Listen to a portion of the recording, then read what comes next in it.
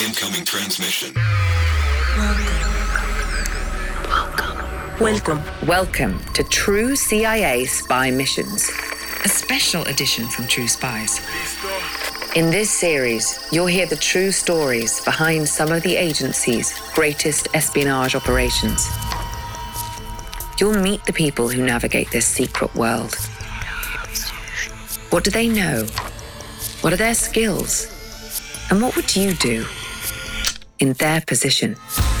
True Spies. True Spies. When I was read into the Vault program, I did say, are we going to have to kill anybody? They said, not unless there's some large terrorist attack.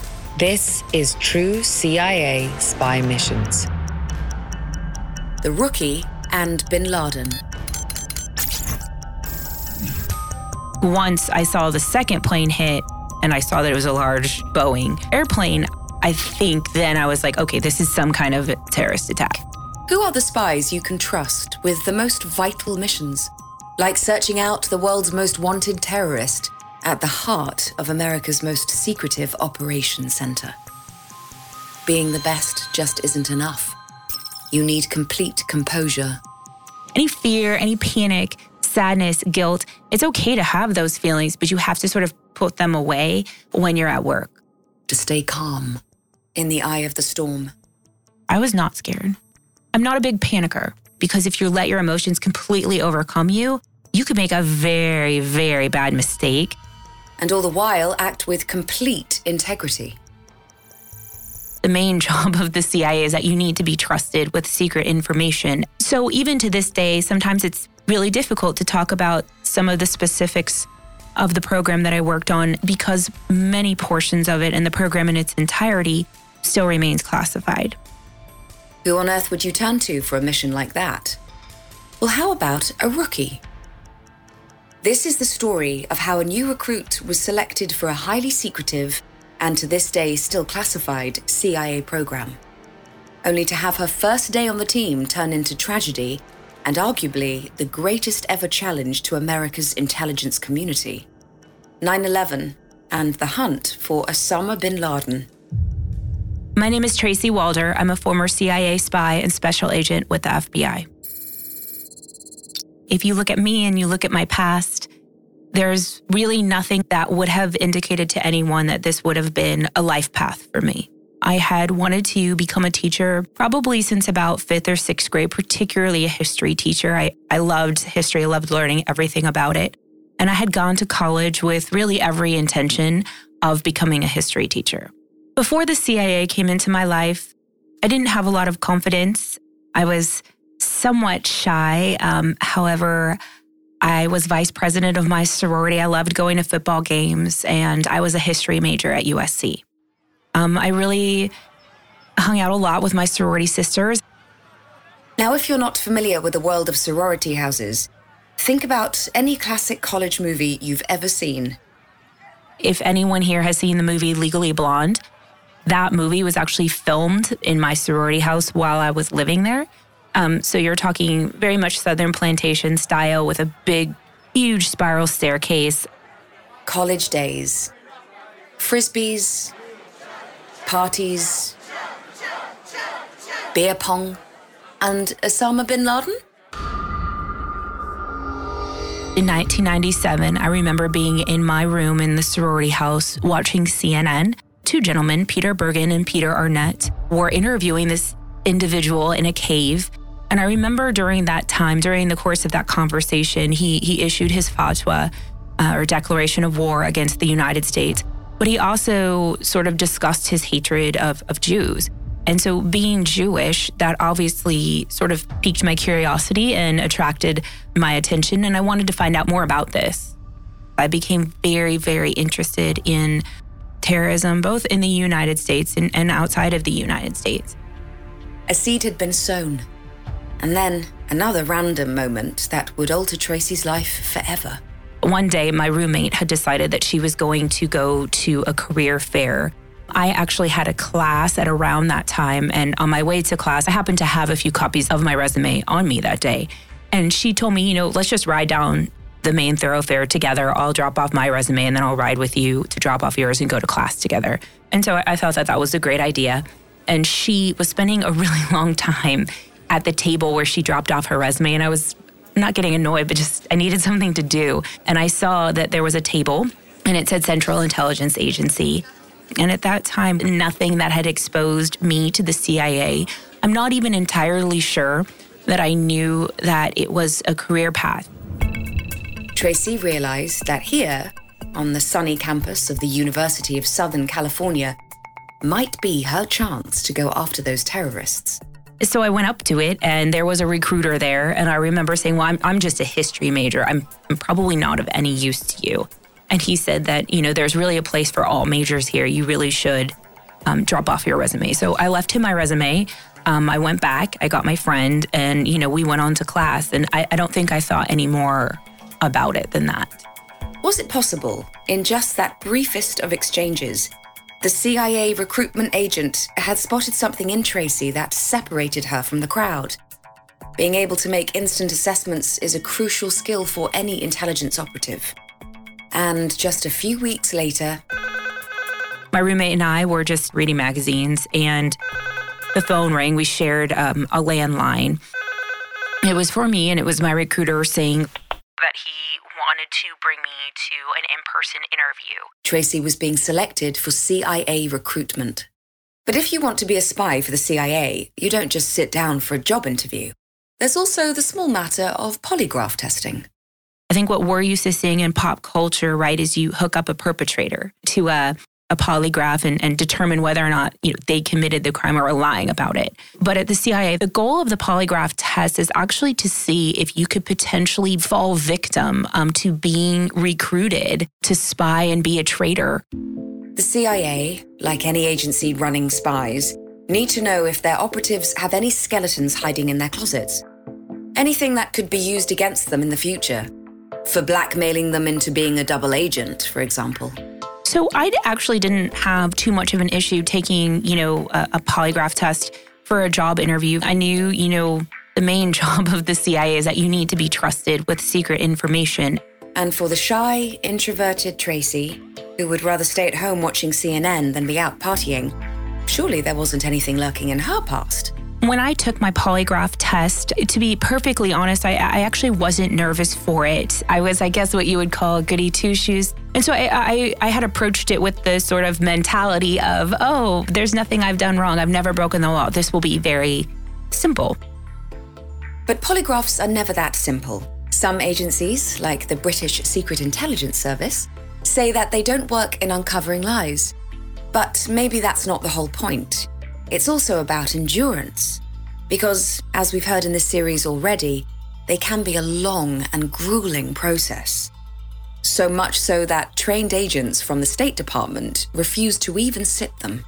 It's an hours-long process, which I did not know. And the question that I was having issues with was whether or not I had ever done an illicit drug. And I never have done an illicit drug. Even to this day, I've actually never done an illicit drug. But what happened was the polygrapher kept asking me the question over and over and over again. And I think what happens at that point is your body starts to get frustrated. The polygrapher thought he could smell a rat, so he amped up the pressure. I said, no. Why do you keep asking me this question? Keep in mind that Tracy is only 20 years old as she's being subjected to this grilling by a seasoned CIA operative. And so as a result, your biometrics are off, right? You get frustrated, you sweat, you get mad.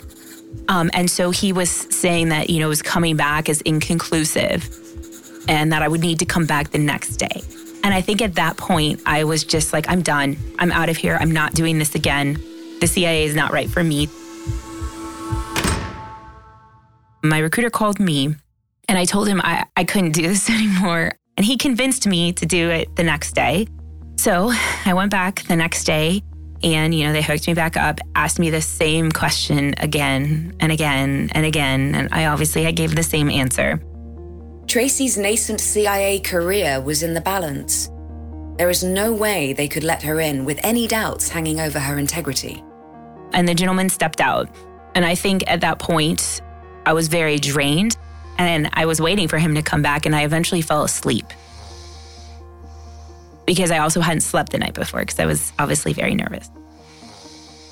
And he came back in and he told me that I passed. What had caused the polygrapher's change in attitude? I'll never know, exactly what happened, but I think the way that they figured out that I passed was probably the fact that I fell asleep and was eating. Someone who was nervous and was lying probably would have been nervous for that entire almost hour that he was gone. She was in. Tracy Walder had passed the CIA entrance test with her eyes closed. Literally. Well, I'll leave the profanity-laced part out of it. But so in my sorority house, and I came down and I saw that I had a letter from the government. It just said, this is a conditional offer of employment, which it applies only to your graduation from college. That was the condition. Straight out of college. When I joined the CIA, I was 21. Tracy was a CIA spy and at an age where she was only just old enough to buy alcohol. For most people, this achievement would have resulted in pure elation. How would you feel? It's a huge weight sort of off your shoulders. I believe they told me it was November of my senior year. And I think I was really excited, not because, oh my gosh, I'm going to go work on the CIA, but I think also I had a job, right? A lot of folks, their senior year in college, that's a big deal. To have a job that early on into your senior year, we have to remember I had no preconceived notions of what the CIA was.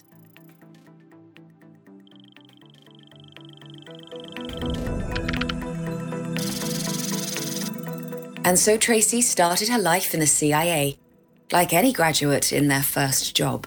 When I joined the CIA, it was the year 2000. I think, my first day, I was scared. I had never lived, out of state before, anything like that. So that part was really scary for me. I was excited, but I was also nervous. There was sort of both feelings. I wasn't nervous about the work itself. It was just more new job stuff. Very, I would say a lot of the same nerves that people would have whenever they start, a new job. But before she could start her actual work, Tracy needed to be assigned to a specific area within the CIA. I think a lot of people assume that with the CIA, you can pick wherever you want to go there, and it definitely doesn't work like that. They basically tell you what office you're going to. You don't get to pick. Which for Tracy was a bit of a risk. She had joined the CIA to go after terrorists like the one she had seen in the cave on TV. And CIA spies can be anything from economic analysts to cybersecurity officers. I got lucky. I was really excited that I was put into counterterrorism. But that was just, a luck of the draw for me. But was Tracy using up all her luck before her job had even begun? So when you join the CIA, I think there's a perception that if you're on the operations side, you go straight to what we call the farm. And that's actually not true. A lot of what you do first is what we call desk work, just sitting in a cubicle in your office, really getting to know what they're doing there. That's actually how really everyone's training begins. Some people like that, some people don't, but that's just is what it is.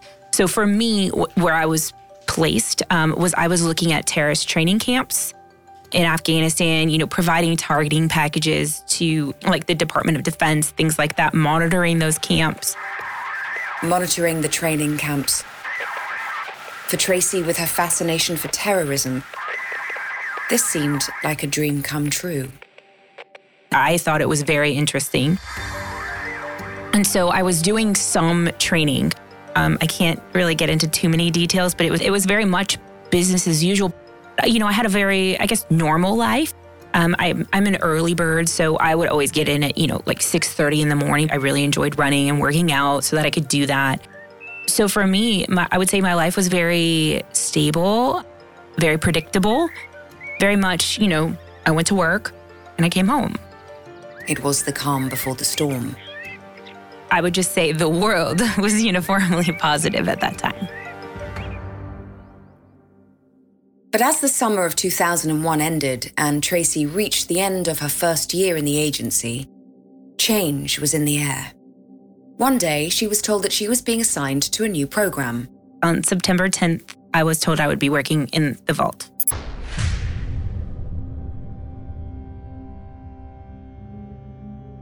the Vault, a highly secretive program and operations center at the heart of the CIA's headquarters in Langley, Virginia.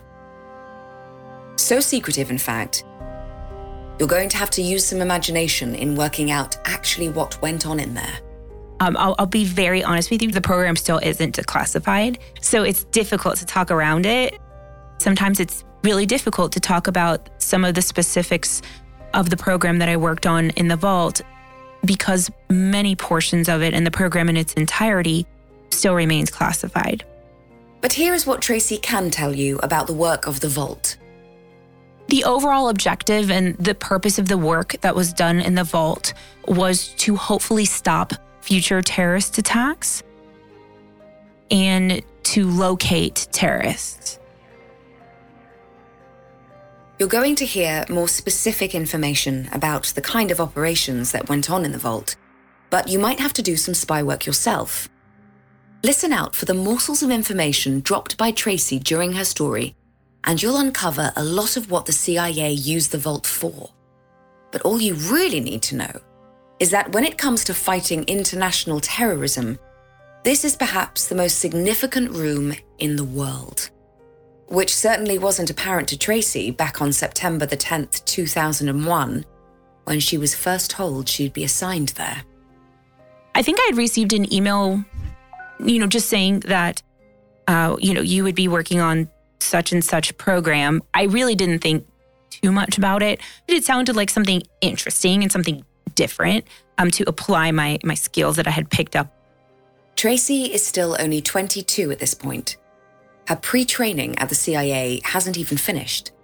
And here she is being invited into the top secret program at the heart of the CIA's hunt for terrorists. But I do 100% think that my youth and naivete actually helped me at the agency. And I don't know if this is good or bad, but I tended not to sort of overthink the impending dangers of things that I know I do now as older. Not that Tracy didn't have questions about her new role. I think when I was read into the Vault program, I did say, are we going to have to kill anyone? I believe when I asked them if I was going to have to kill anybody, they said, not unless there's some large terrorist attack. At the end of September the 10th, 2001, Tracy finished being briefed on her coming work in the Vault program.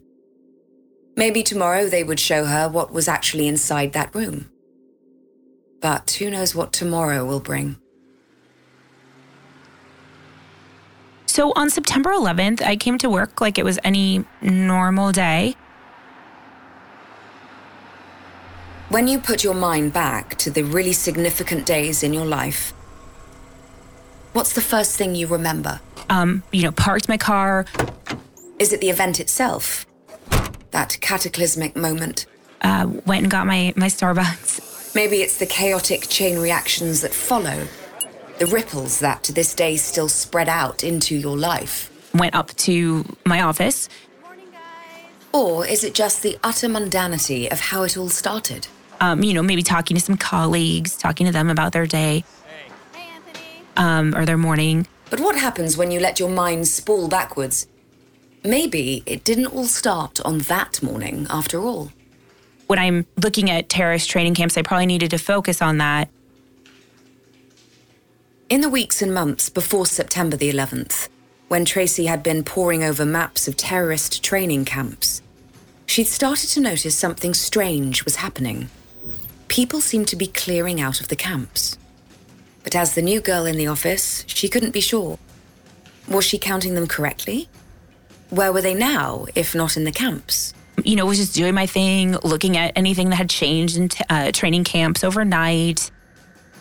So on the morning of September 11th, as she sat at her desk with her coffee, waiting to be taken to the Vault, her mind was back on those terrorist training camps, oblivious to what was unfolding in the world outside her office. At the CIA, you can't bring cell phones, outside computers, those kinds of things inside. So unless you're actively watching a news station there, you don't necessarily know that breaking news has occurred. And so for me, I really did not know that the first plane had hit the World Trade Center until a colleague called me and, was like, hey, you really should turn on sort of your real-time TV because a plane just hit the World Trade Center. And so I did.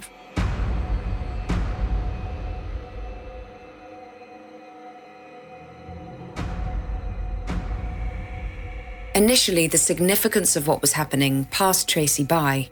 And my first reaction to the first plane hitting actually was not terrorism.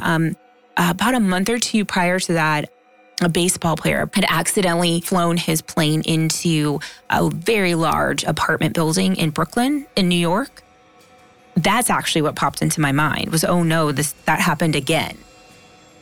Because again, my colleague didn't tell me, hey, this is, a 737 that hit. I assumed it was like a small Cessna, which is what had hit the apartment complex in Brooklyn. I think once I saw the second plane hit and I saw that it was a large, Boeing, I think then I was like, okay, this is some kind of terrorist attack.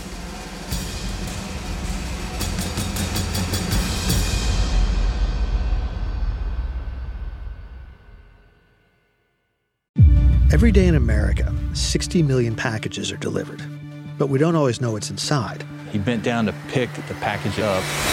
That's when the device detonated. Danger is everywhere, and no one is safe in Austin, Texas, as law enforcement hunts a serial bomber for 19 days. From Sony Music Entertainment, Campside Media, and Pegalo Pictures, this is Witnessed. 19 Days. Subscribe on Apple Podcasts to binge all episodes or listen weekly wherever you get your podcasts.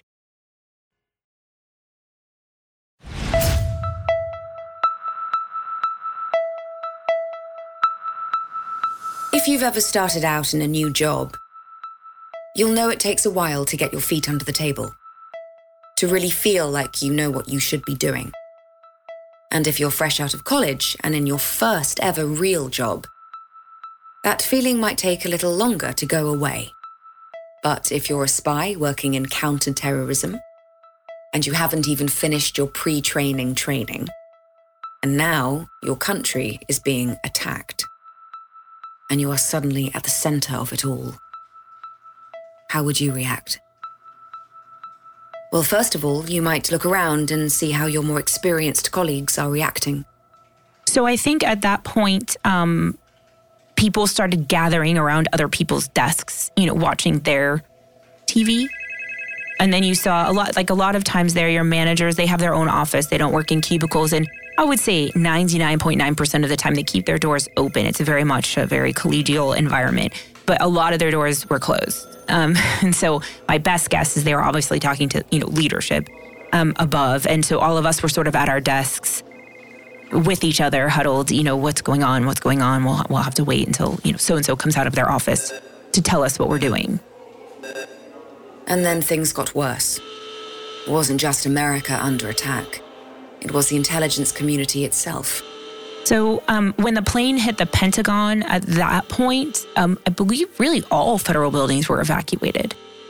I know ours obviously was, but I think all federal buildings around D.C. were evacuated.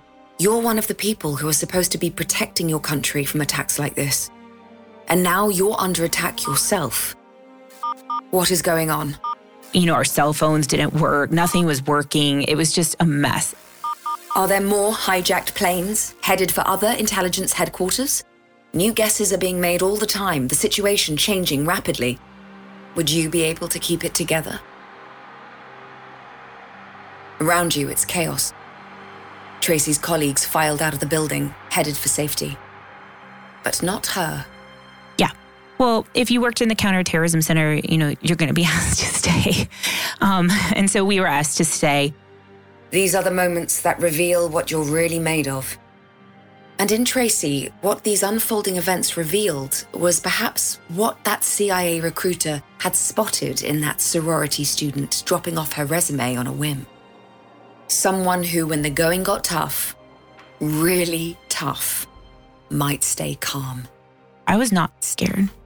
I'm not a big panicker. So I think to be able to function at the agency and the type of work we were doing, you have to compartmentalize things. Someone who, when you most needed them, could clear their mind and focus. And I don't know if that's good or bad, but I think you have to, because if you let your emotions completely overcome you, you could make a very, very bad mistake that could have worldwide consequences. So you have to, any fear, any panic, sadness, guilt, it's okay to have those feelings, but you have to sort of put them away when you're at work. That ability to compartmentalize is essential in a spy.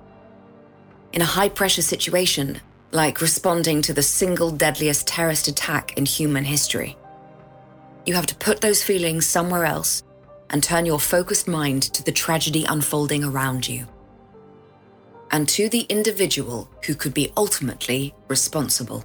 And that individual turned out to be known as Osama bin Laden.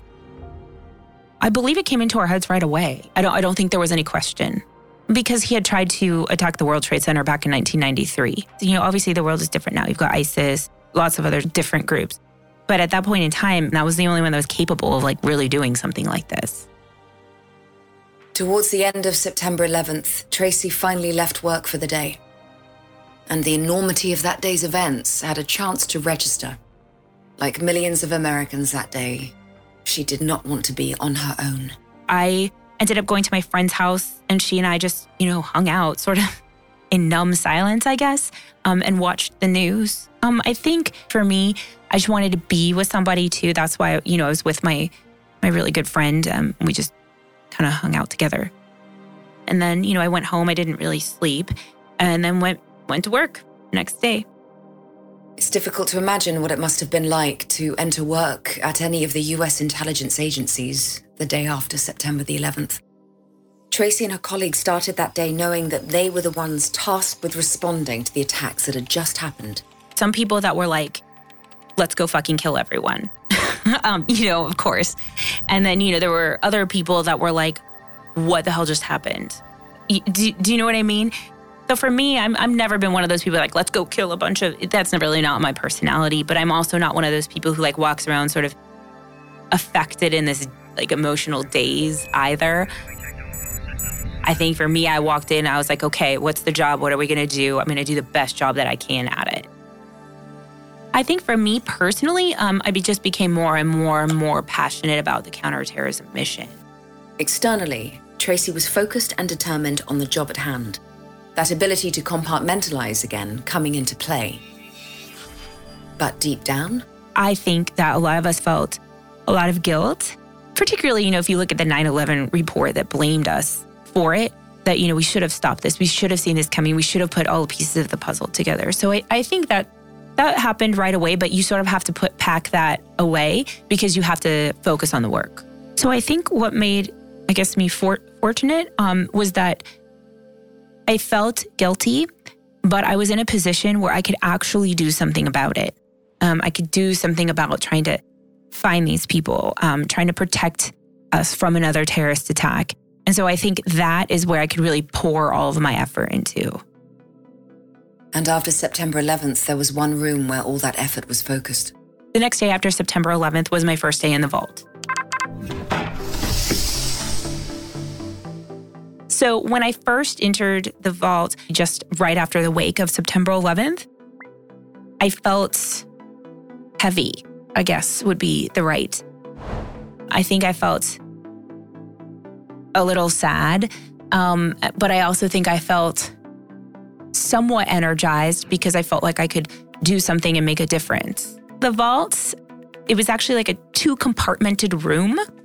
You walked in one door, and one portion that upon your entry that you see was almost sort of a smaller conference room. It had a conference-sized table at it. And then once you were in there, there was another door that you would walk into. And then that was sort of, I guess you could say, the beating heart of the vault where all the actual work really took place. And that place was extremely, extremely small. It was maybe across 12 feet and deep, maybe 10 feet, just kind of a big rectangle. It only had about 3 or 4 people in it at any given time.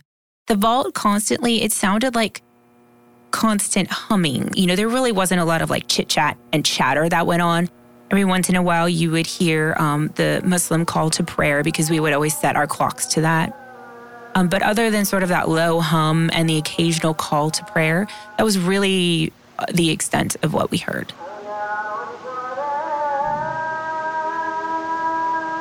Call to prayer? Why would that be playing in this room? And why would Tracy and her colleagues need to know when it was? I don't know that I can particularly say what I saw. I'm sorry. Well, as a hint, what I can tell you is that the US forces were always very careful not to strike when they saw people practicing religious worship. For me, when I was working at, the mapping, we had seen terrorists coming in and out of training camps. And, our job was really to try to find them and to get the people that had attacked America. Tracy's work inside the vault had begun.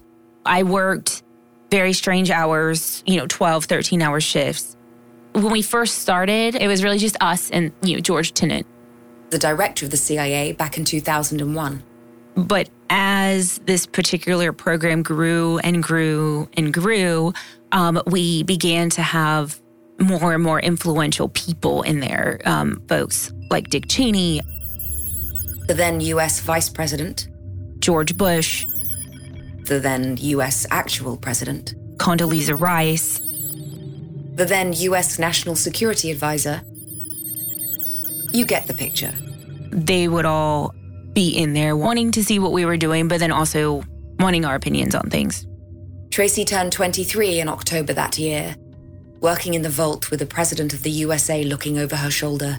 I was definitely relaxed about that. I mean, it became almost annoying after a while because we got very used to being able to come to work in this environment in sweatpants. And so if we received a heads up that, Bush was coming or Cheney or whomever, we always had to come in super professional attire, which meant, waking up earlier. So after a while, we started to get annoyed. But no, we were, I wouldn't say we ignored them, but we just sort of developed the attitude of only speak when spoken to by them. They would ask us a lot of questions. That's mostly what happened. Or they would just sort of stand there and see what we were doing. I think that, those sort of high-value individuals really just thought that we were playing computer games in there. Playing computer games? What exactly were the president and the intelligence chiefs there to watch Tracy do? Can't get into specifics about that, but they weren't there to just, see me. More classified details, I'm afraid. But those activities become a little clearer when those computer games reach their end-of-level showdown. It was early December 2001, nearly 3 whole months since the September 11th attacks. The US was still striking out in their search for the person who had masterminded it all. Was he still in Afghanistan? Possibly Pakistan? Maybe somewhere else entirely? Rumor was abundant, but facts were scarce. And then, one cold night,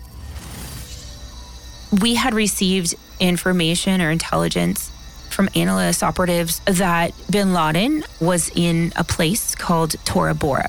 In Afghanistan's White Mountains near the Khyber Pass.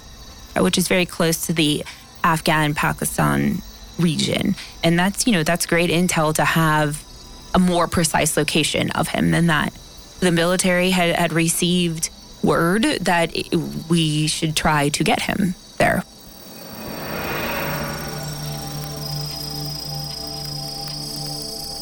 A chance to capture Osama bin Laden, the mastermind of 9/11, was suddenly here.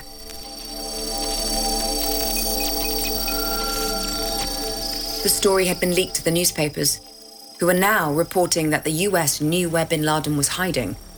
So now bin Laden knew that the US knew where he was. The clock was suddenly ticking. How long would he stay in that location? To make matters worse, there was also a shortage of available ground troops in the Tora Bora location to go in and capture him. There were a lot of issues that we were facing as well. We really needed ground troops down there, and we were not getting them. So I think for us, we were starting to get a little frustrated. There were just so many different things that needed to happen, and some of which were not happening. Can you imagine the frustration of that situation? That man Tracy had seen on TV back in his sorority house, issuing a death sentence on her country and religion, then going on to kill thousands on 9/11, now suddenly in her crosshairs, but without the full arsenal to capture him. How would you feel? With some of the most powerful people in the world looking on, You and your team consider the options. There were two schools of thought, right, of how we should get bin Laden in Tora Bora. Like the first, do we send in ground troops? Do we do kind of like precision Air Force bombing? Or do we not send in ground troops at all and just, carpet bomb the whole place? And the ground troops being requested weren't available. So I would say that latter is what, won out. Let's just carpet bomb the whole place. And that's sort of what had happened. Down on the ground in Afghanistan, pandemonium. Explosions rained down. Mostly the Air Force that was doing those missile drops. And in the vault, members of the team had to take 30-minute shifts. Difficult to explain what that was without divulging the program, but sometimes when something is extremely intense, you can develop sort of tunnel vision really quickly. So it's kind of better to have a fresh perspective coming in more rapidly. I would say my colleagues and I were all behaving the same. We were quiet. I don't think anyone talked to anyone. I don't remember talking to anyone during that time because I remember, if you did talk, someone somewhere high up would yell at you to shut up. But it's not because they were being mean. It's just they needed the focus. And I don't think we really wanted to talk to each other. What was there to talk about? So I think we all were sort of behaving the same. We all just, we would take those shifts, right, on and off. And then in between those shifts, we would maybe put our head down. I remember some guy going like underneath the conference table and like there was a pillow down there. Hours and hours went by. Tracy and her colleagues passing each other between shifts, stepping between worlds. The pressure of the work in the vault, life and, let's face it, often death decisions being made, then normality outside. But that's part of the compartmentalization I talked about.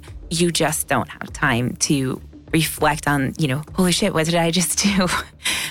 Sort of, that moment. You don't have time for that because if you take time for that, you might do something wrong or forget to do something that could have broader implications. And part of the problem with the compartmentalization is that it starts to take, a mental toll on you a little bit. And, one of the things that I do think that the agency could do better, and maybe they have done better, is providing more psychologists to the people that work there, because you have to remember I can't just go talk to someone about it, about the things I did and the things that I saw, because they're not cleared. So that, presents itself as a problem. The Battle of Tora Bora went on. Hours of focused concentration and pressure. I know that we came very, very close. Hours turned to days. But I think if you don't have enough ground forces on the ground to keep him from escaping. Over a week. Still no sign of the target. He's just going to kind of leak through like water, which is exactly what happened. The creeping realization that this wasn't going to be the success that so many hoped for. Well, I think everyone knows that we lost him at Tora Bora. We don't know for sure where he went, but in my opinion, best guess is he went to a mountainous border region in Pakistan. And then, I think there was this huge sense of defeat. I don't think we blamed ourselves, though. I think it was more of like, we told you should have had ground troops, that kind of situation. We didn't blame ourselves, but it was a little bit defeating. However, we had lots of successes throughout, the months that I worked there and even that night. And so I think that's probably why we weren't too defeated. I would say once he was lost, it was sort of like, okay, everyone just go home. Just go home. We need to rethink all this.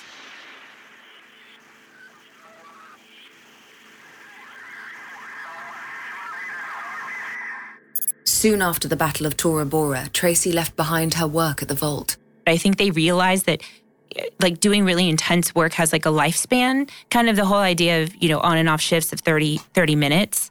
And so they wanted, to rotate people off of the program. And that's pretty common, actually, at CIA. You do that a lot. And so Tracy decided in her next posting she was going to take it easy on herself. You can sort of internally apply for other jobs. And there was a new group that had been set up within the Counterterrorism Center called the Weapons of Mass Destruction Group. So I applied for it and I worked in there. So not easy at all. Tracy went to work in the field, down on the ground, and, I'm speculating here, in some of the countries that she might have once looked down on from the vault. I can't really go into that. I'm sorry. And after that, an easier posting, surely. And so I knew I liked counterterrorism, so I thought, well, why don't I apply for the FBI? So I did, and I became a special agent at the FBI. I worked Chinese counterintelligence there. But through all of this work, there was a calling for Tracy that was stronger than counterterrorism and counterintelligence. A passion that she'd carried in her right from the start. And after 6 years of intense spy work, it was a calling that eventually won her over. I, decided now is the time for me to finally be what I had gone to college to be, which was a history teacher. And so I enrolled in my master's in education and became a teacher. But for those who've lived their lives in the shadowy world of espionage, your past can often be hard to ever turn away from, no matter how hard you might try to hide it.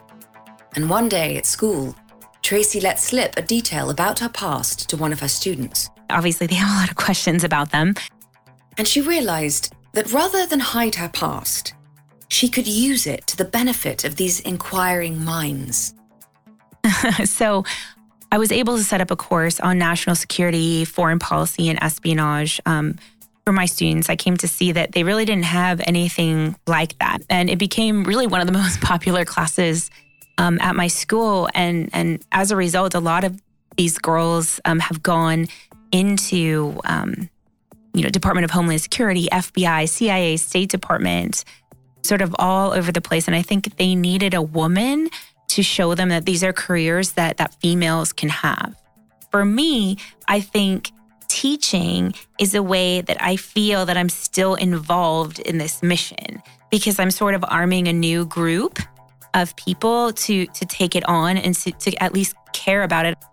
Tracy is using her unique perspective as a former CIA and FBI agent to nurture the next generation of spies.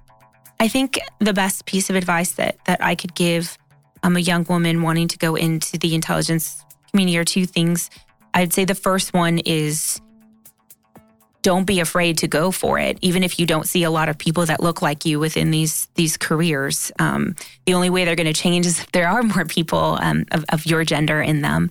And also, don't have too many expectations or preconceived notions of what you think you want when you get into these jobs. Go in with an open mind.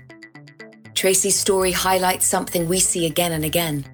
Secretly, spies are just like us.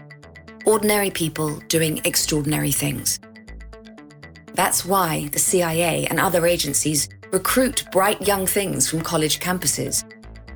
And that's why Tracy is now able to inspire her high school students to think big about where their skills might take them. Join us next week for another assignment with True Spies. We all have valuable spy skills, and our experts are here to help you discover yours. Get an authentic assessment of your spy skills created by a former head of training at British Intelligence at spyscape.com. Disclaimer. The views expressed in this podcast are those of the subject.